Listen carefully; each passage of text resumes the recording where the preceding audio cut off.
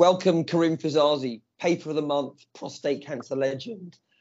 Karim, do you want to introduce yourself and then talk about your study, TALAPRO2, that you did with your colleagues in prostate cancer that was published in Nature Medicine, but more importantly, won Paper of the Month with the Uromigos group. So Karim, far away, congratulations, of course. Maybe just talk about the study design to start with. And then after that, we're going to talk about why you chose Nature Medicine. And then, of course, we're going to go into a lot of detail about biomarkers. Far away. Sure. Happy to do so, Tom and Brian. And Happy New Year to Happy you New both Year, and to all Uromigos. TALAPRO2 is not just one phase 3 trial, as it was kind of presented, but actually two different phase 3 trials asking the same question in two different populations. So the question is whether we should add a PARP inhibitor, namely talazoparib, to enzalutamide in men with mCRPC.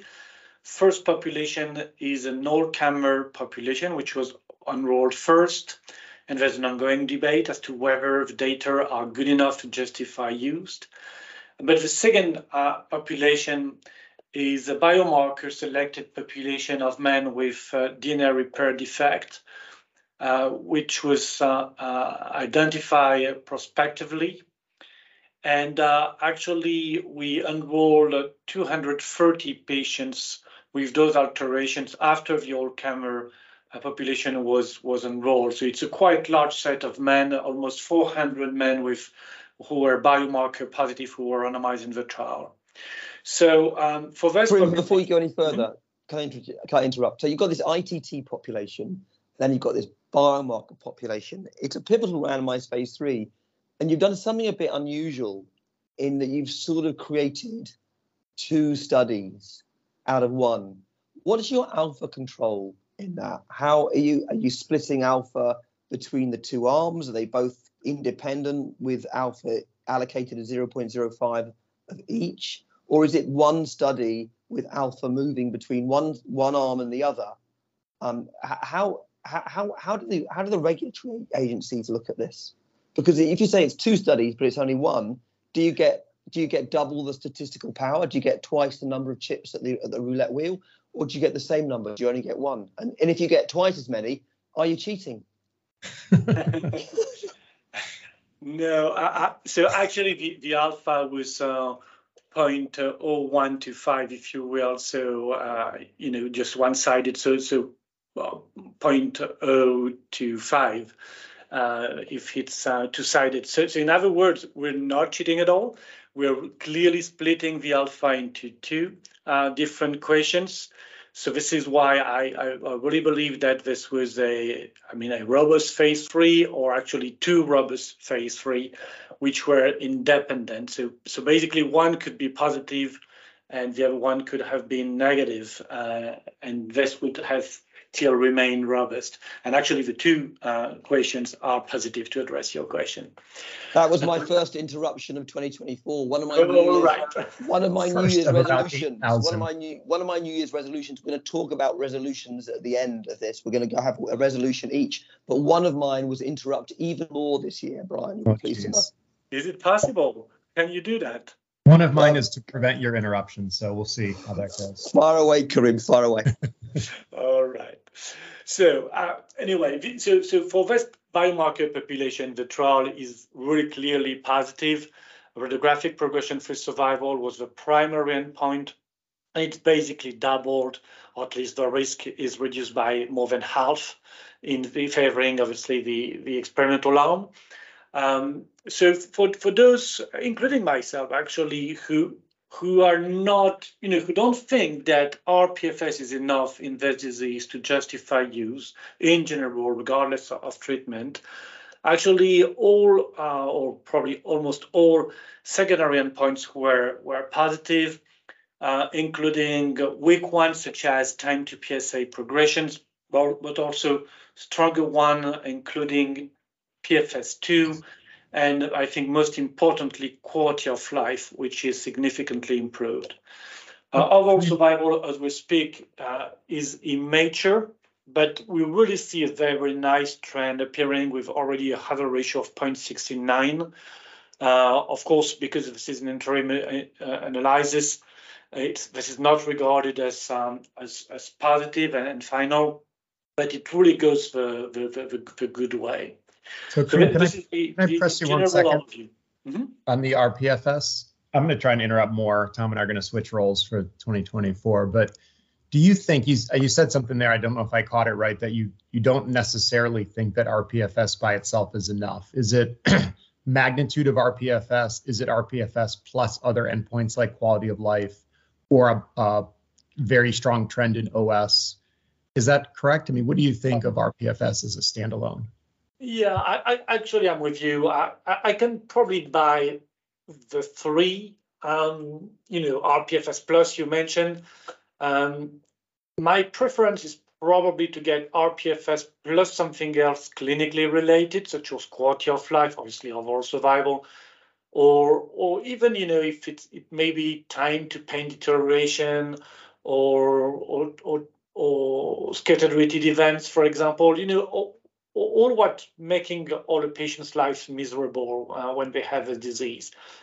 But and usually when you get that, you also have a quite large magnitude in the RPFS difference. So it typically comes together. But just claiming victory based on RPFS significant with p-value of less than 0.05, but hazard ratio of 0.8 or something like that. Yeah. I mean, clinically is not that meaningful to me. At the end of the day, it's just about an image, and sometimes you can simply have a bone scan switching from white to black because of and this is associated with only minor clinical improvement. So at least personally, I don't want to see that. Yeah, Karim, does everyone agree with you? Does everyone agree with you in the field, Karim? Oh, no. So some people disagree with me, and which is totally fine. And this is actually why we, within the community right now, we have a quite intense debate regarding the benefit of the PARP inhibitor plus AR pathway inhibitor combo in patients without BRCA alterations or without DNA repair genes alterations, because something is truly happening, but whether it's sufficient to justify use is really subject of debate. My current answer with the currently available data is no, based on what I just said, because this is RPFS alone and not great major difference in RPFS. But some others, some of our colleagues, and including some top world class colleagues, think that this is sufficient, which I actually respect. Karim, can I ask you a different question? And this is miles off piece, and I apologise to the listeners. There's a paper came out today, lutetium versus cabozantinib, also showed a randomized phase 2 study at Austria. I think it's called Therapy T. It was published in the Lancet Oncology today, and it's 250 patients. There's no OS. There's no difference at all in OS in that study. And we looked at that sort of PMSA4 study before with lutetium as well, early lutetium with a hazard ratio for OS that also wasn't significant. What you're saying, does that apply across the whole of prostate cancer? And does that mean that you're skeptical about lutetium because the rules apply like physics across all of the areas? Or is this only a PARP inhibition issue for you? No, I mean, my RPFS comment is a quite general one. Having said that, you really have to look at the detail of the of a protocol and the trial. For example, if taking your example of PSMA4, which obviously I'm biased, given I'm involved, I'm the chair of the trial. In this particular trial, this was a second trial. Overall survival was already established in a first trial, Vision, and actually we made the decision to number one, provide lutetium PSMA, or the company provided the lutetium PSMA as a crossover, which was massive. in the trial, 84% or so. So you're really comparing lutetium PSMA today versus lutetium PSMA in 5 months' time, because this was basically the time it took for patients to develop cancer progression in the control arm. So in that scenario, it's almost impossible to demonstrate overall survival. So you have to look at other meaningful parameters to measure benefit to patient. And this is really, I think, where time to clinical deterioration, pain, or opioid consumptions, or SREs, these things are clinically important. So let me push you on that a bit, if I may. So in PSMA4, you could argue, in VISION, you can say, late lutetium, good survival advantage, but the control arm wasn't fabulous, some people believe. And in the randomized phase 2, when they go against cabazitaxel, where there was no OS, that's, some people feel cabazitaxel would have been a better control arm. But VISION's a positive randomized phase 3. It has OS, and I think people bought into that. With PSMA4, the earlier setting, if patients are getting subsequent access to therapy, is it fair to say, actually, what that shows is it doesn't matter if you give it late? You can give it late and you can still salvage overall survival. So essentially, VISION is a late trial which shows OS. PSMA4, an early trial with crossover. And what you're saying is you're rescuing the patients with crossover. And that's why there's no OS advantage, and therefore it's okay to give lutetium late. In fact, it might be the better place for it.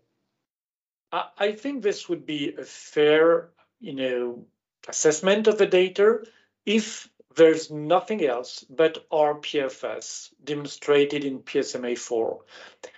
So in other words, if again rPFS, the clear and major benefit in rPFS demonstrated in the trial, comes together with time to deterioration, quality of life, all these things, even without OS. I think this would be a very reasonable measure telling me that we should use lutetium PSMA earlier rather than later. Now, if not, I'm with you. I think it just means that we need to use that treatment sometime, but we may actually wait. So that I think is very important. Also, important is the population. In PSMA4, we actually selected patients who had, mostly, I should not say indolent disease, but not very aggressive disease, clearly. Only 3% liver metastasis rate, for example, in the control arm. And this is really because the control arm wouldn't allow for the Taxol use. So I think doctors did their job. If they had a patient who was symptomatic, they just did not include him in the trial and treat him outside the trial with docetaxel, which was totally fair and respectable. But this means that the population in PSMA4 is actually probably more indolent as compared to the general population of mCRPC progressing after an AR pathway inhibitor. So I think like all therapies, individual patients are going to need individual timing of treatments. And I think when we try to lump and make big statements, we get into trouble, right? We also haven't seen the full data from PSMA4, right? The mature survival, et cetera. But I think it creates an interesting discussion, as Tom alludes to, about the timing and are some things better early and maybe some things better later. I think that's, to me, the unanswered question. I fully agree. And Karim, I'm not sure which paper we're still talking about. Well, we're talking now. We've awarded another paper of the month in the same podcast. We've not done this before, Karim, but you've got 2 papers of the month there. Let's go back to TALAPRO2. So we've got the 2 trials. You've got one study where you've got the hazard ratio of OS, which is trending the right way. You're really happy with that. You've got the biomarker selected trial and you've got the biomarker unselected study. You've discussed one of the trials. Do you want to discuss the other study now as well? Well, I think first, I if you don't mind, I'd like to speak about biomarker, because this was also, a subject of a Nature Medicine paper. I think we've learned with this trial, and we really keep learning. And this is really because these alterations are rare, so you really need many trials to get a better picture. So, for example, obviously, we already knew that patients with BRCA2 alterations would very likely benefit, and this was clearly the case. The benefit is really enormous. The hazard ratio is less than 0.2.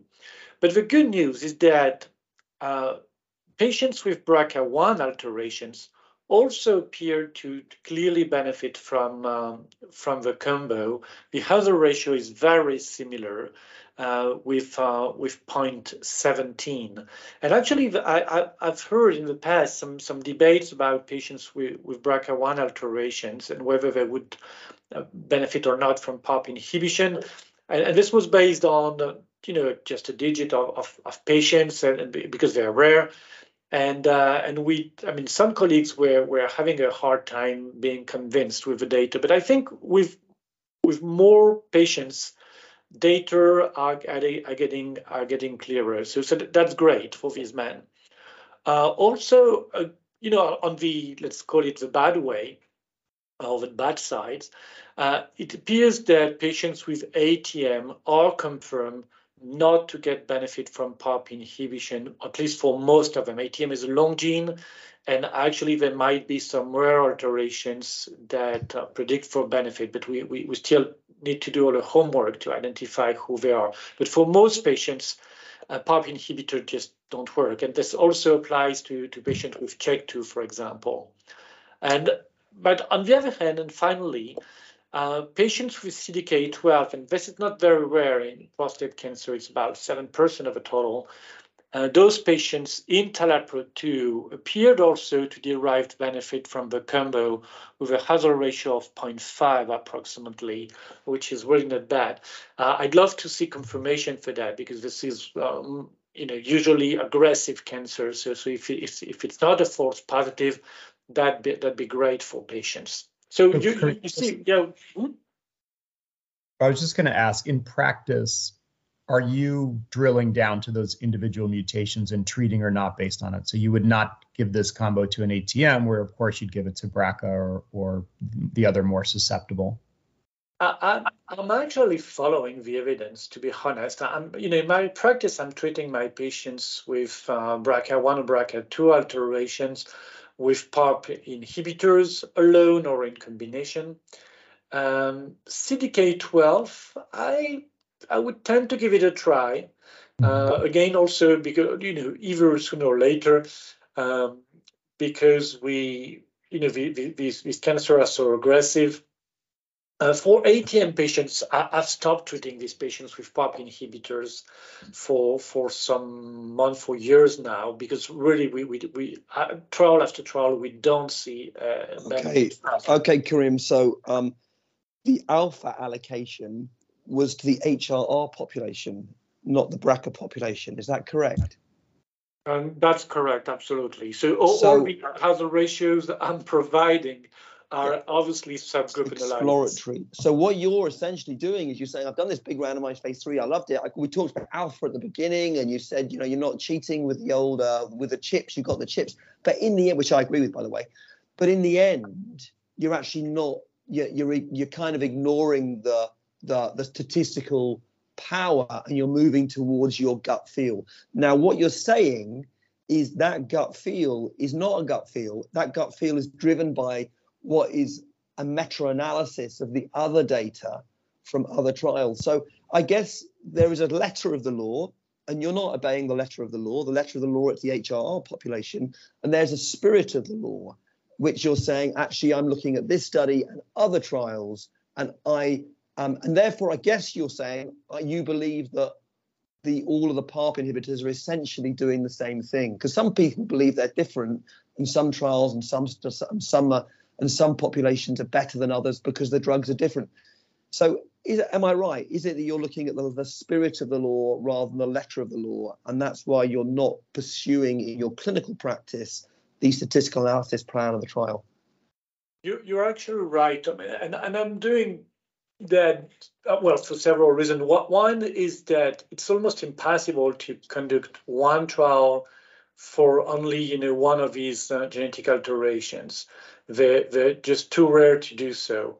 It's really almost impossible. Even BRCA2 would be hard to do. So you really have to do a kind of meta-analysis. Having said that, I'm trying to be as scientist as I can, in the way that you're right, there might be some differences between PARP inhibitors. So even if you're pulling the data together, kind of, you still need to be cautious doing so.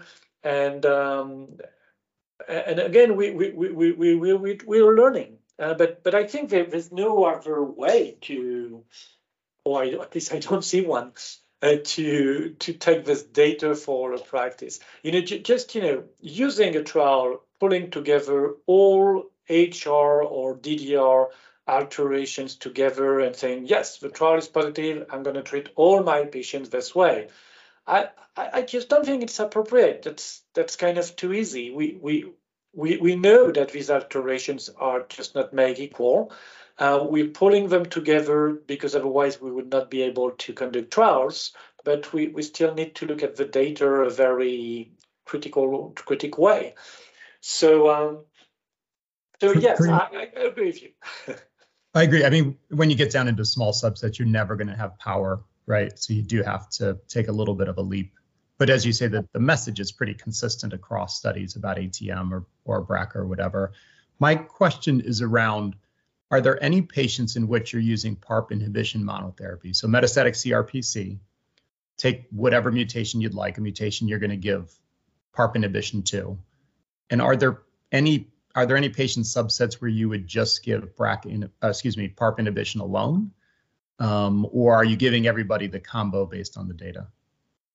Actually, in most patients I'm treating in the routine practice, I'm using a PARP inhibitor single agent, and this is because we've moved away from using AR pathway inhibitors in mCRPC simply because we're using these drugs earlier in the course of the disease now. So when the patients progress to mCRPC, they have already exhausted them. So if this gentleman is for example, a BRCA patient, I would consider PARP inhibitor alone. I would probably typically not switch abiraterone to enzalutamide or vice versa, or even with apalutamide or darolutamide. Typically, it doesn't work. But again, recognizing that this is because in other countries, we can use AR pathway inhibitor earlier in the course of a disease based on evidence and a much greater benefit for patients. So this is my practice, Brian. Give us a quick clue. What has the EMA and the FDA said about the TALAPRO trial? Have they made a decision yet? And what label have they given? Well, I think they want to restrict the use to BRCA patients or to DDR patients in general, because I think the FDA wants to, recognize that the data is not sufficiently convincing in terms of efficacy for non-DDR patients. And on the other hand, they also recognize, and I think they're right to do so, that these drugs do not come without toxicity. We're speaking about 20, 30, 40% transfusion rates in these phase 3 trials, so, which again, has those are clear issues. Clinically, it comes with significant fatigue, it comes with cost, patients have to come to the hospital and everything. So due to that, the FDA actually decided for both trials, PROPEL and TALAPRO2, to restrict the indication, which I think is fair. It doesn't mean that with longer follow-up, they may not revisit their decision. We're still waiting, as we said, for a long-term overall survival assessment and some other important secondary endpoints. And I think the agencies are still open to look at this data when they're available. Am I right in thinking that the olaparib is restricted to just patients with BRCA mutations, despite the trial not pursuing that population and then looking for a wider ITT population, while as talazoparib is actually approved in the HRR population. So it is in the US a broader population, and the FDA has gone in two different routes with these two different data sets. How can they have come to that conclusion in view of what we've said so far? Well, I think, again, I was not a proper investigator and I haven't seen the rough data as opposed to the FDA, obviously. But, one important difference was that in TALAPRO2, the adjudication for biomarker was made upfront. So it was a prospective assessment, which was not the case in PROPEL. Patients were randomized before the biomarker was assessed, and in those situations, sometimes you have issues with biomarker assessments. So that could well be a reason why the FDA made a slightly different decision. Also, again, hard to compare trials, but the magnitude of the benefit appears to be perhaps greater in TALAPRO2, again, with all caveats with cross-trial comparisons. Brian, let me ask you a question, if I may. Brian, George III, under George III, there was that big war of independence in America, big mistake, as you know. France and the US ganged up against the UK, very unfair, in my opinion. And during that big mistake, you went your own way in the United States with the support of France. Tell me, do you think Karim is right? Do you think the FDA has got this right in that they've assessed these two drugs slightly differently? They've got different labels, although, as Karim has said before, he's not convinced by the HRR population. And what is the justification for the FDA going in these two different directions? And how do you explain that to clinicians and patients? I'm not sure what this has to do with the war of independence, but on this side, we're extremely happy, Tom. And Karim, we appreciate France's support in this. I think the agency FDA was reacting to the data and the trial design, right? And so, the trials were different. Yeah, they were PARP inhibitor plus hormone therapy, but they were very different, obviously, in the prospective allocation and the retrospective. And the biggest issue for PROPEL for ODAC and FDA was the contamination, if you will, of this unknown. There was a large, I think it was 35% who had unknown tissue status. So there was uncertainty, and FDA does not like uncertainty. And so they went with what they were certain about, and that was BRCA. Whereas in TALAPRO, because of the prospective assessment, there was more certainty, even if within that HRR non-BRCA subset, there's some differences, as we talked about. There was much less uncertainty. So I think, they were just reacting to the way the trial was designed, and it shows that trial design matters, right? I mean, that's the lesson. I agree. It matters a lot, especially with biomarker assessment. That's a prospective, that needs to be done prospectively, not retrospectively. So my follow-up question to Karim is, do you think the specific PARP inhibitor matters and or the specific partner matters, or is it just trial design? Is it just, for these, if I know we're comparing across trials, but is it just trial design? Or could there be differences in PARP inhibitors and or differences in partners that it might account for some of the clinical results? I would say both. I think, trial design are important, and drugs may be different. And we've learned this, in the past. I mean, carboplatin is not cisplatin, and there are many other examples of similar drugs which do not behave biologically exactly the same. Again, we're learning. When we did the phase 2 trials of talazoparib, olaparib, niraparib, rucaparib, data were quite similar, if you will. At least the trend was similar. Again, trending for efficacy, at least in men with BRCA alterations.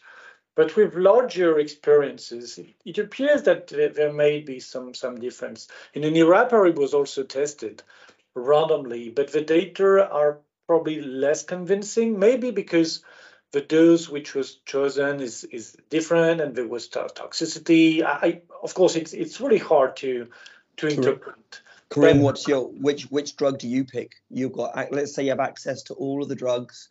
You've talked about the biomarker population, particularly the BRCA population. Which drug do you pick for your patients? Well, as for all of us, this is also based on approval and reimbursement. I've been using myself these 4 PARP inhibitors. I think talazoparib, again, but it's hard to say, but talazoparib might have more efficacy / more toxicity. But again, with all caveats, without direct randomization. Rucaparib, I think this is really too bad that the company had bankrupt. It was it still can be developed by a generic company. We'll see how it goes because the data were good. Karim, is it fair to say that there are more similarities, in your opinion, there are more similarities and differences between the drugs? The biomarker is more important in terms of selection and actually experience of how to use the drug and the toxicity. We in kidney cancer, we say pick one and use it well. And does the same apply in prostate cancer? I think so. With regards to these 4 PARP inhibitors, my answer would be definitely yes. They all appear to work. Maybe not exactly the same degree, but really hard to say. But you're very right, Tom. I mean, people need to know how to deal with at least one of these drugs and their safety, and then use them. I fully agree with you. But the biology is probably much more important. So, Karim, where does this field of PARP inhibition go from here? Is it just moving it earlier? Is it more sophisticated, methodology around the biomarkers? Is it triplet therapy? I mean, we've sort of beaten this horse of BRCA versus HRR versus non, and I think we kind of are where we are. I don't know that there's any more big data forthcoming right in this space, but where is it going from here? How do we get smarter about how to use these drugs? I think there are 3 major ways. As you rightly say, one is obvious, and that's earlier use, at least for BRCA patients. But also, this probably comes with different questions, which is what is the right balance between efficacy and safety when you're using those drugs earlier? Do you really need to use them continuously? Can you stop after 1 year, 2 years? Especially in metastatic castration-sensitive, where patients can live without progression for 5 years, 6 years, very long. So that's a key question, and trials are actually addressing those questions, and they're maturing as we're speaking. Second is maybe for once try to find a smart combination, and I think smart combination could be with other ways or other means that targeting the DNA. Radiation or radioisotopes obviously come to my mind. We just saw the first phase 1 trial of lutetium PSMA with a PARP inhibitor. We obviously need more data, but that at least makes a lot of sense, especially again in patients with BRCA alterations. And the third, focus should probably be about better understanding why, even with a current biomarker assessment, patients, let's take the one who probably benefit most, BRCA2, why these patients have just maybe a half a chance of benefiting, why the other half just don't benefit at all. I think we don't really understand why this is the case. It appears that deletion predict much more for benefit as compared to mutations, but we need more. And ideally, I'd love to see a functional test, not necessarily a genetic test. That would really be ideal. So, and this may also help us to tease out who amongst the so-called all-comer patients may actually benefit from this treatment or those combos. So you see lots of homework to do in the coming years. Karim, my last question to both of you, in fact, what is your New Year's resolution?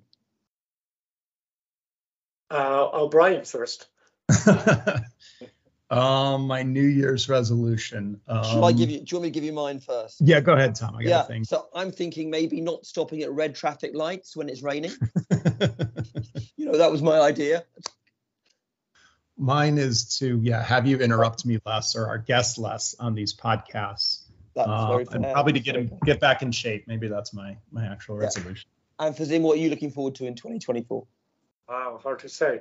I guess, finding the right balance between still loving the work we're doing and, still finding the time for something else in this planet. So, well, you're very lucky living in beautiful France. There's so many beautiful things you can do in that amazing country. You're very blessed. Karim, thank you so much for joining us today. Really interesting. I thought really interesting discussion. Congratulations on your magic Nature Medicine paper. Extremely difficult to do. We're going to see each other soon. I'm looking forward to seeing you at ASCO GU. Thanks, Karim. Thank you, Tom and Brian. See you in San Francisco. Thanks a lot. Okay, sounds good. Hey, Karim, that was fabulous. Congratulations on your paper. Yeah, thank you. I thought it was terrific. I thought your comments were really interesting. I thought it was really good, really good. I had fun. That was cool. All right. Yeah, thanks really good, Karim. Thanks a lot. Cheers and bye.